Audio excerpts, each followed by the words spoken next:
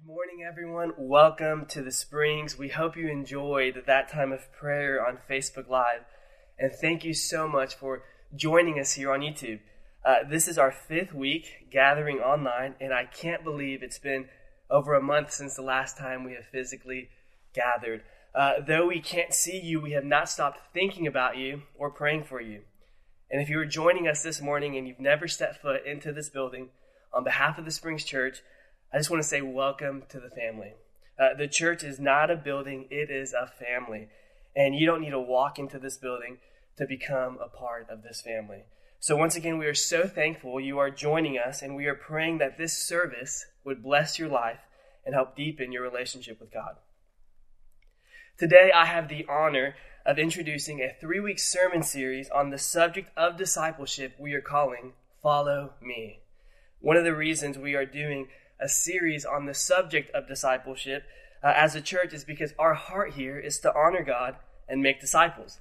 If you've been with us for a while or you're joining us online, you've probably noticed in the background the statement on the wall, honor God and make disciples. If you've been growing with us at the Springs, you may have noticed that this is a very common word in our vocabulary. Whether you are a Christian or not, you probably have some familiarity with the word disciple. You may have some context for it, but it's one of those words, kind of like the word leadership or leader, that everyone has a general understanding of, but there's not a lot of clarity on it.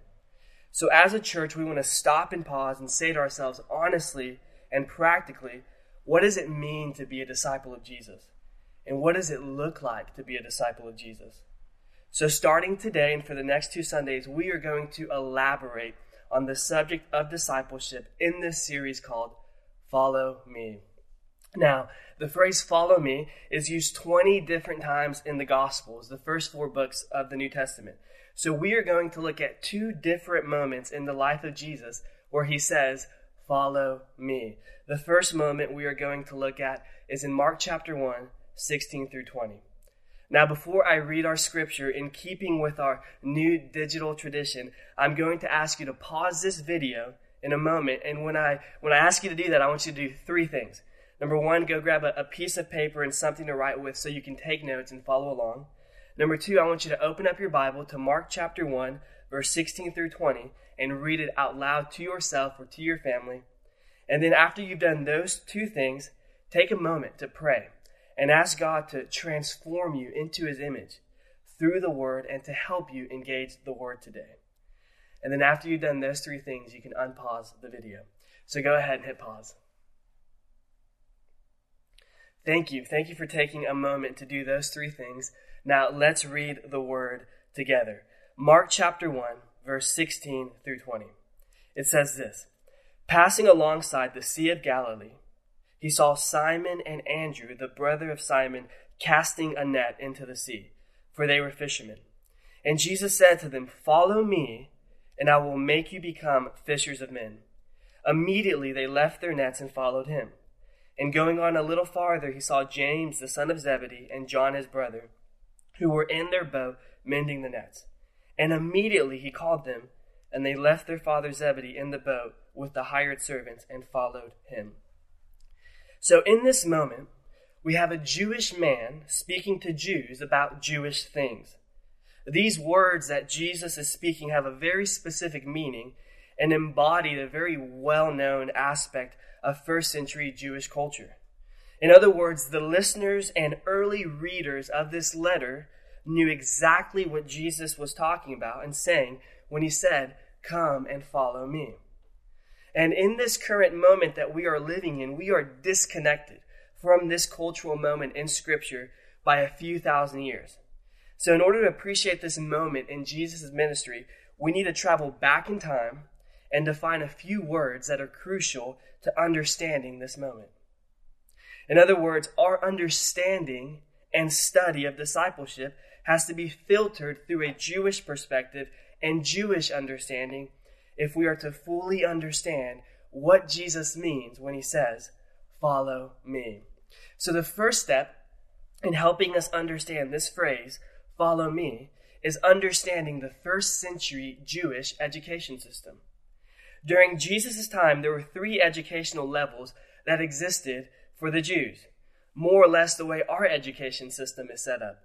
Kids go through elementary school, then middle school, and then high school. In a similar way, Jewish boys and girls would go and pursue a formal education, but what made their schooling a bit different was there was really only 2 or 3 textbooks that were used, and all of these books were religious Jewish holy books, religious books about Judaism and their history and experience with God. So in the first level of education, it was for the 6 to 12 age range. Your textbook was the Torah, the first 5 books of the Hebrew Bible, or what Christians call the Old Testament. And one of the goals in this first level of education was to learn how to read and write, but another important goal was to memorize the first 5 books of the Hebrew Bible. That is Genesis, Exodus, Leviticus, Numbers, and Deuteronomy. Now, in my Bible, that is about 265 pages worth of content. If you're a numbers guy, that comes out to 187 chapters or 5,852 verses. Imagine trying to memorize all this by the time you were 12 years old. Upon completion of this first level of education, if you were a young boy, you would conclude with a bar mitzvah or a bat mitzvah if you were a young girl. And this was a ceremony welcoming the young boy or girl as a member of the community who is now held accountable to the law. So what's next after that? Well, if you were a female, you would get married and start to bear children by the ages of 13 or 14. This was a common experience in the ancient world. And if you were a male, you would go work for your father and learn the family business. Maybe you would become a carpenter, a shepherd, a fisherman, a tanner, whatever it is that your family practiced, whatever their trade was, you would take that on. But for those young men who showed great promise in this initial phase of learning, they were encouraged to continue their education following their bar mitzvah. They would move on to the second level of education. And so these next 2 levels were reserved for boys who expressed interest and potential in one day being a rabbi. The second level of education was from about 13 to 15, and the last level lasted from 15 to 30 years old. Now, these 2 levels were extremely difficult and very exclusive. It was reserved for the best of the best. Very few students would actually go on to pursue this education. At the age of 12 or 13, most boys and girls would go off and get married and learn the family trade. But if you showed potential, what you would do is approach a rabbi and ask if you could follow him and if he could disciple you. It was very literal. You would follow him everywhere so you could learn how to become a rabbi of your own. And he would disciple you, you would be his student, and he would teach you everything he knows about the Jewish scriptures. Now, as I mentioned earlier, this was a very exclusive relationship. If a rabbi knew you were not worthy, he wouldn't even bother taking you on. But if you showed potential, you would get an interview, and this rabbi would grill you. He would try to gauge your understanding on the Jewish scriptures and see if you had what it takes to become a rabbi. And if he saw that you were capable of being a rabbi one day, he would give you this very exclusive invitation. He would say, "Come and follow me." Now, discipleship was a common occurrence in the ancient world. In fact, the Greek word for disciple means to be a learner, a student, and a follower. There were all types of student-teacher relationships where a student would apprentice a teacher and learn a skill or trade. The first century world displayed a variety of religious, philosophical, and political leaders, all of whom had followers who were committed to their cause, teachings, and beliefs. In other words, to be a disciple, or matheteus, that Greek word, means to be a student and follower of someone or something. Disciple was the most common term used to call a follower and student of someone or something. And discipleship referred to the process of growth and development as a disciple. The discipleship relationship were very common in the ancient world, but Jesus comes and introduces something completely uncommon, something radically different. Joel B. Green, in his book Dictionary of Jesus and the Gospel, says, Jesus took a commonly occurring phenomenon, a master with disciples, and used it as an expression of the kind of relationship that he would develop with his followers. But he would mold it and shape it to form a unique form of discipleship, far different than others. You see, Jesus was a rabbi and had many characteristics of a Jewish rabbi. He taught in their synagogues, he taught in accordance with the Jewish customs, and he was called rabbi by his followers. But one thing that was different about Jesus was the way he called his disciples. Remember what we said earlier. The normal pattern in Israel was for a prospective disciple to approach a rabbi and ask him to be his disciple. And if the rabbi saw that you were worthy, he would say, "Follow me." Only the elite and most worthy would hear those words. So let's look back at Mark chapter 1, 16 through 20. It says this in verse 16. Jesus was passing alongside the Sea of Galilee. He saw Simon and Andrew, the brother of Simon, casting a net into the sea, for they were fishermen. Now we can infer that these fishermen probably didn't make it very far up the Jewish academic calendar. They were not the best of the best or deemed worthy of going on to that second level of education, or let alone pursue apprentice a rabbi in that third level. So where do we find them? They are fishing, practicing the trade of their fathers. And what does Jesus say? In verse 17 it says, Jesus said to them, "Follow me, and I will make you become fishers of men." He gives them the exclusive invitation that only a select few would hear from a Jewish rabbi if they wanted to become a rabbi. What was considered the most important role in first century Israel. Only the best of the best, the brightest, the most talented, the most worthy would hear, "Come and follow me." And what happens next? Let's look at verse 18 through 20. It says, "Immediately they left their nets and followed him." And going on a little farther, he saw James, the son of Zebedee, and John, his brother, who were in their boat mending the nets. And immediately he called them. And they left their father Zebedee in the boat with the hired servants and followed him. This is an incredible moment. Jesus is calling and extending an invitation to a group of people who would never receive this calling. Fishermen. The way that I like to think about it is imagine if someone approached you and say, "Hey, come follow me, and I will give you this opportunity to come live in your dream vacation destination. All your bills will be paid, you'll be fully salaried, and you'll get to do whatever you want."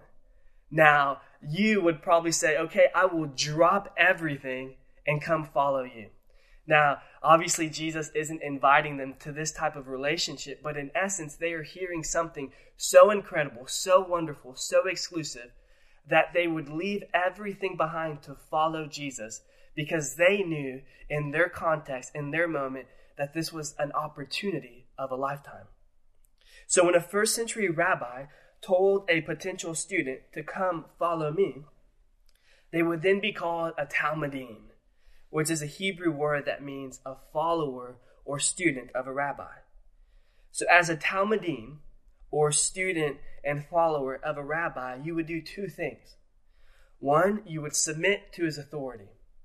If a rabbi agreed to a disciple's request, the disciple agreed to totally submit to the rabbi's authority in all areas of interpreting the scriptures for his life.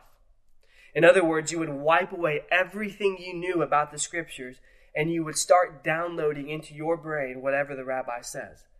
The goal was to learn and study the Torah and understand God the exact same way the rabbi did. The second thing you would do was a process called emulation. In emulation, the goal was to be with your rabbi, with your master, with your teacher 100% of the time so you could emulate him. The goal was to become exactly like your teacher by doing everything that he does, and eventually you would become like him. So in order to do this, you would literally leave everything. You would leave behind your family, your occupation, your lifestyle, so you could go everywhere with your teacher, to the temple, to stores, to homes.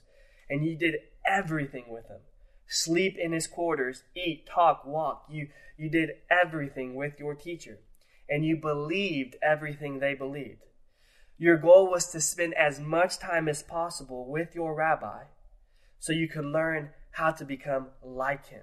He would model for you how to become a follower of God. There was an understanding, too, that this life wasn't natural. So you needed training. You needed instruction. You needed someone to model how to follow God. And that meant dropping everything you were doing and literally going and following him. Come see how I live. Come and go everywhere with me. Come and watch me and emulate me so you can become a rabbi one day like me. So what did the disciples do when they heard this invitation? They dropped everything they were doing because they received an invitation they were never going to receive in their lifetime. Imagine how they felt. Rabbi Jesus considers me worthy of following him. These guys never envisioned themselves as being worthy of being a disciple. Another incredible follow me moment similar to this one is documented a chapter later in Mark chapter 2, verse 13 through 17. It says this: Jesus went out again beside the sea, and all the crowd was coming to him, and he was teaching them. And as he passed by, he saw Levi, the son of Alphaeus, sitting at the tax booth, and he said to him, "Follow me." And he rose and followed him. Verse 15, as he reclined at the table in his house, many tax collectors and sinners were reclining with Jesus and his disciples, for there were many who followed him. And the scribes of the Pharisees, when they saw that he was eating with sinners and tax collectors, said to his disciples, "Why does he eat with tax collectors and sinners?" And when Jesus heard it, he said to them, "Those who are well have no need of a physician, but those who are sick. I came not to call the righteous, but sinners." This is another incredible moment of Jesus calling an unlikely person to be a disciple of a rabbi, a tax collector named Levi, the ultimate outcast. The religious system rejected tax collectors. Why? Because tax collectors were Jewish people contracted by the oppressing nation, Rome, and tax collectors were essentially paid to further oppress the Jews by making them pay taxes to Rome. And Levi is sitting at the tax booth, and Jesus meets him right where he is and invites him to follow him. Levi must be thinking, this rabbi, Jesus, sees in me the potential to become like him. He thinks I'm good enough to become his disciple. So what does Levi do? Like a Talmudim, like a first century follower of a rabbi, he leaves behind everything and follows after Jesus. He places himself under Jesus' authority in both education and lifestyle. Now, Jesus, what he does in this moment is that he breaks down every single barrier of status, religion, gender, and nationalism. And this is one of the things that makes Jesus' discipleship so unique and so beautiful, is that Jesus extended this invitation to be his follower, to be his disciple, not to a select few, but to everyone. In this time, in first century Judaism, everything was separated. The clean and the unclean, according to the Old Testament law, were separated. The obedient and the sinful were separated. Tax collectors and Jewish rebels were separated. Jews and Gentiles were separated. On a social level, men and women were separated. And Jesus comes and breaks through these barriers and calls to himself those who, in the eyes of the religious elite of Jesus' time, did not consider worthy or even have the necessary qualifications for fellowship with him. To further quote Joel B. Green from his writing on discipleship, he says, "In calling the despised to himself, in sitting down to a meal with tax collectors and sinners, and in having women among his circle of disciples, Jesus demonstrates that they have been adopted into discipleship to him and fellowship with God." Now let's recap a few things before we get practical. Earlier we said that the ancient word disciple means to be a student and follower of someone or something. In this case, it means to be a student and follower of Jesus. Also, the goal of the Jewish disciple was to someday become masters or rabbis themselves and to have their own disciples who would follow them. But the disciples of Jesus were to remain disciples of their master and teacher and to follow him only. So here is what this means for us today. Every single person watching is a disciple, because everyone is a student or follower of someone or something. Everyone is being formed by something or someone they follow and are passionate about, whether it's a cause, a lifestyle, or a person they're gleaning from.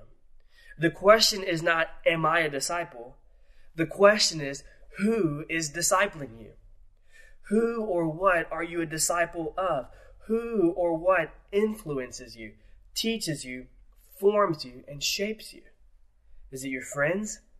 Is it family, media, politics, an unhealthy lifestyle, or relationship? Or is it Jesus? You see, Jesus extends the invitation to everyone to come and follow him. But what we will see in Scripture is that ultimately we have to respond to his calling. And there are three responses portrayed by three groups of people that will help us understand where our hearts are towards Jesus. These three groups of people are mentioned in Mark chapter 2, the portion of Scripture we just read. The first group are the Jewish leaders, the second group, the crowds, and the last group, the disciples. These three groups provide a background for much of Jesus' ministry. So let's briefly talk about the first group, the Jewish leaders. This group was radically opposed to Jesus. And as we just read, they were upset about what Jesus was doing all the time, and they were always trying to find a way to stop him and take him out. In fact, they shared responsibility with Romans for Jesus' crucifixion. They hated Jesus. They were radically against Jesus and his cause. The second group was the crowds. This was the neutral group. This was the group of people that showed up to everything because they thought it was pretty cool that Jesus was performing miracles, and they were amazed at Jesus' teaching. But in their personal lives, there was never a definitive moment where they went all in for Jesus and committed their life to him.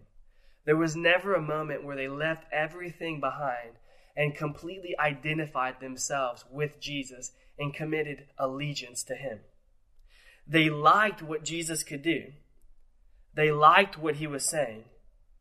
They really didn't have any problems with him, but they remained neutral. And Scripture reminds us that to be neutral with Jesus, in essence, is to be against Jesus. Because he makes it clear in his ministry that you are either for him or against him. You're either all in or not. The crowds followed in a physical sense, but they never devoted themselves to Jesus. They never gave up their old lives and committed themselves to Jesus. The last group was the disciples. The disciples are true followers of Jesus and true believers. The disciples were those who obeyed Jesus' call to follow him. They believed in Jesus as their Lord and committed their lives to his mission and his kingdom. The disciple of Jesus valued Jesus above life itself. This group remained committed and attached to Jesus despite what was going on, despite the persecution. In fact, only the disciples were with Jesus as his followers after the resurrection, including the women who were the first witnesses. So how does this translate for us today? The question we have to ask ourselves is, which group do you find yourself in? Are you radically opposed to following Jesus? Are you against his cause and want nothing to do with him? Could it be that you find yourself in this place because you have misunderstood who he is, the way the Jewish leaders did during his time? Are you neutral towards Jesus? Not really hot or cold. You show up to church, you know the verses, you've heard the stories before, but you're neutral. And if you are honest with yourself, you really don't have a desire to follow Jesus. You may have even said something like, I don't have time to follow Jesus, I'm busy with life, or I'll look into seriously following Jesus later, after I'm done living my life and doing whatever it is I want to do. Friend, Jesus invites you to not be simply aware of him or know a few things about him, but he invites you to be in a relationship with him. Because being aware of him and knowing a few things about him isn't enough to experience a transformed life. Jesus invites you to go all in and to be in relationship with him and be his disciple. Now, why is being a disciple of Jesus a better way to live? This is the reality that we live in, whether you know it or not, is that we are all submitting to something or someone. Scripture makes it clear that we are slaves to whatever controls us, whether it's our appetites, our bodily desires, religious system. In fact, as Pastor Peter taught on last week, the common denominator, the great equalizer, is that apart from Christ, we are slaves to sin. Instead of being mastered by Jesus, we are mastered by sin. And if we are not servants of Jesus, then we are slaves to sin and servants to sin. Slaves to our sinful desires, slaves to our addictions, slaves to worldly passions, slaves to fear, worry, approval, self-pity. The list goes on. And Jesus comes and sets us free from the bondage that sin brings to our lives and gives us a life of freedom and purpose that we try to find in other ways to live. You see, in discipleship, Jesus comes and shows us how to live, how to become all that God has called us to be, how to live the life that God lives. He calls us to himself and helps us become just like him so that we can become all that God has originally called us to be, children of God. M.J. Wilkins, in his book, Following the Master, says, discipleship today is living a fully human life in this world with Jesus and growing in conformity to his image. You see, with Jesus, discipleship was not simply an academic or religious program. Discipleship was a life that began with him as Lord of life and moved into every single area of your life as you are gradually being formed more and more into the image of God. This is the life that Jesus has made available for you and invites you into. Will you, like the fishermen and tax collectors, leave behind anything that stands in the way between you and God and follow him? Let's close in prayer. Father, we are so thankful that you have made available to us the life that we desperately need, that we never knew we needed. The life that we want, that we've been looking for in other things, you've made available to us in a relationship with Jesus. Lord, I pray by the power of the Holy Spirit that you would supernaturally move us from a neutral group or a group that's radically opposed to you to the group that is committed to you, to being a disciple, to being a follower, to leaving behind everything and rejecting anything that stands in the way so that we could commit our lives to being in a relationship with you. And Lord, I pray that as we do that, that our hearts would be illuminated, that our minds would be open to seeing that being in relationship with you, that being your follower is a much better way to live. In fact, it is the best way to live. Lord, we are so thankful that you've made this available for us. We pray this in Jesus' name. Amen. Well, thank you so much for joining us on YouTube and joining us this Sunday. Next week, we will get even more practical as we teach on the next step in the discipleship journey, as we preach a message entitled Counting the Cost. Until then, we hope you can join us for Church Lobby on Zoom, and I hope you have an amazing week, and thank you for joining us.